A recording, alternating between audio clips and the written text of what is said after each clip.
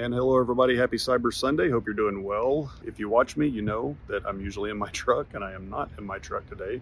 I am in sunny Tampa, Florida. If you can notice, I'm about to attend a Buccaneers game with a customer event down here and a vendor. I wanted to talk about real quick the recent breach over at Okta and MGM, Caesars, all of those breaches that are happening. It's not knocking anybody here at all.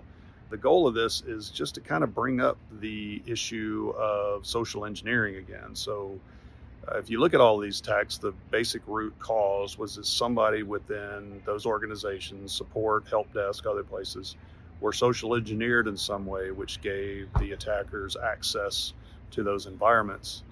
And it just goes to show, and I think this is common sense, but you still kind of have to point it out, that you put all of these things in place, all of these tools in place to protect things, and you still have the humans as a weakness. And it is what it is. I mean, it's human nature to have some of these problems and to fall prey to them, but it just shows that there has to be other things in place to block some of these attempts. And it takes security awareness training of some kind. And, you know, I know that can be a dirty word for some people, or a dirty term, because security training, security awareness training can tend to be kind of draconian and really, really hard to deal with and dry, and people do everything they can to get past it.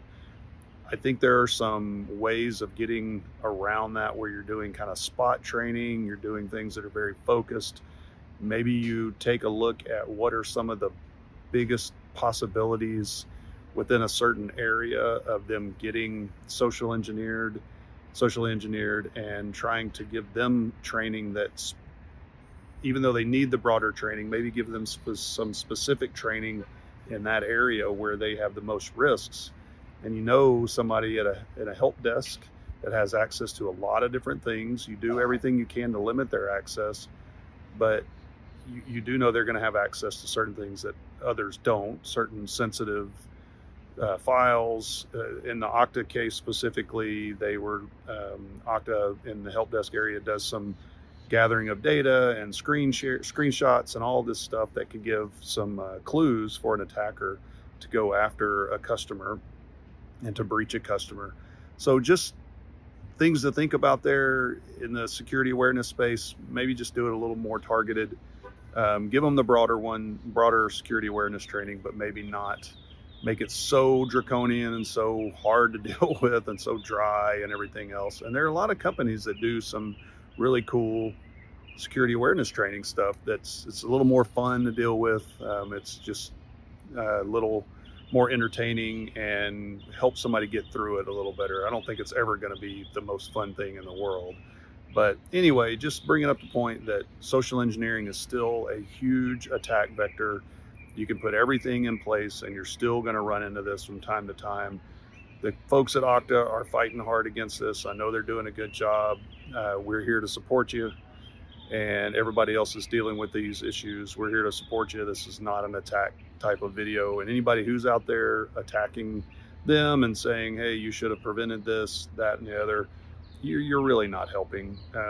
Yeah, there are lessons to be learned, but don't go after them with a hammer. Let them know you're there to support them, like a lot of people are doing. It's just not useful to attack them. So anyway, again, just to summarize, social engineering still a big issue.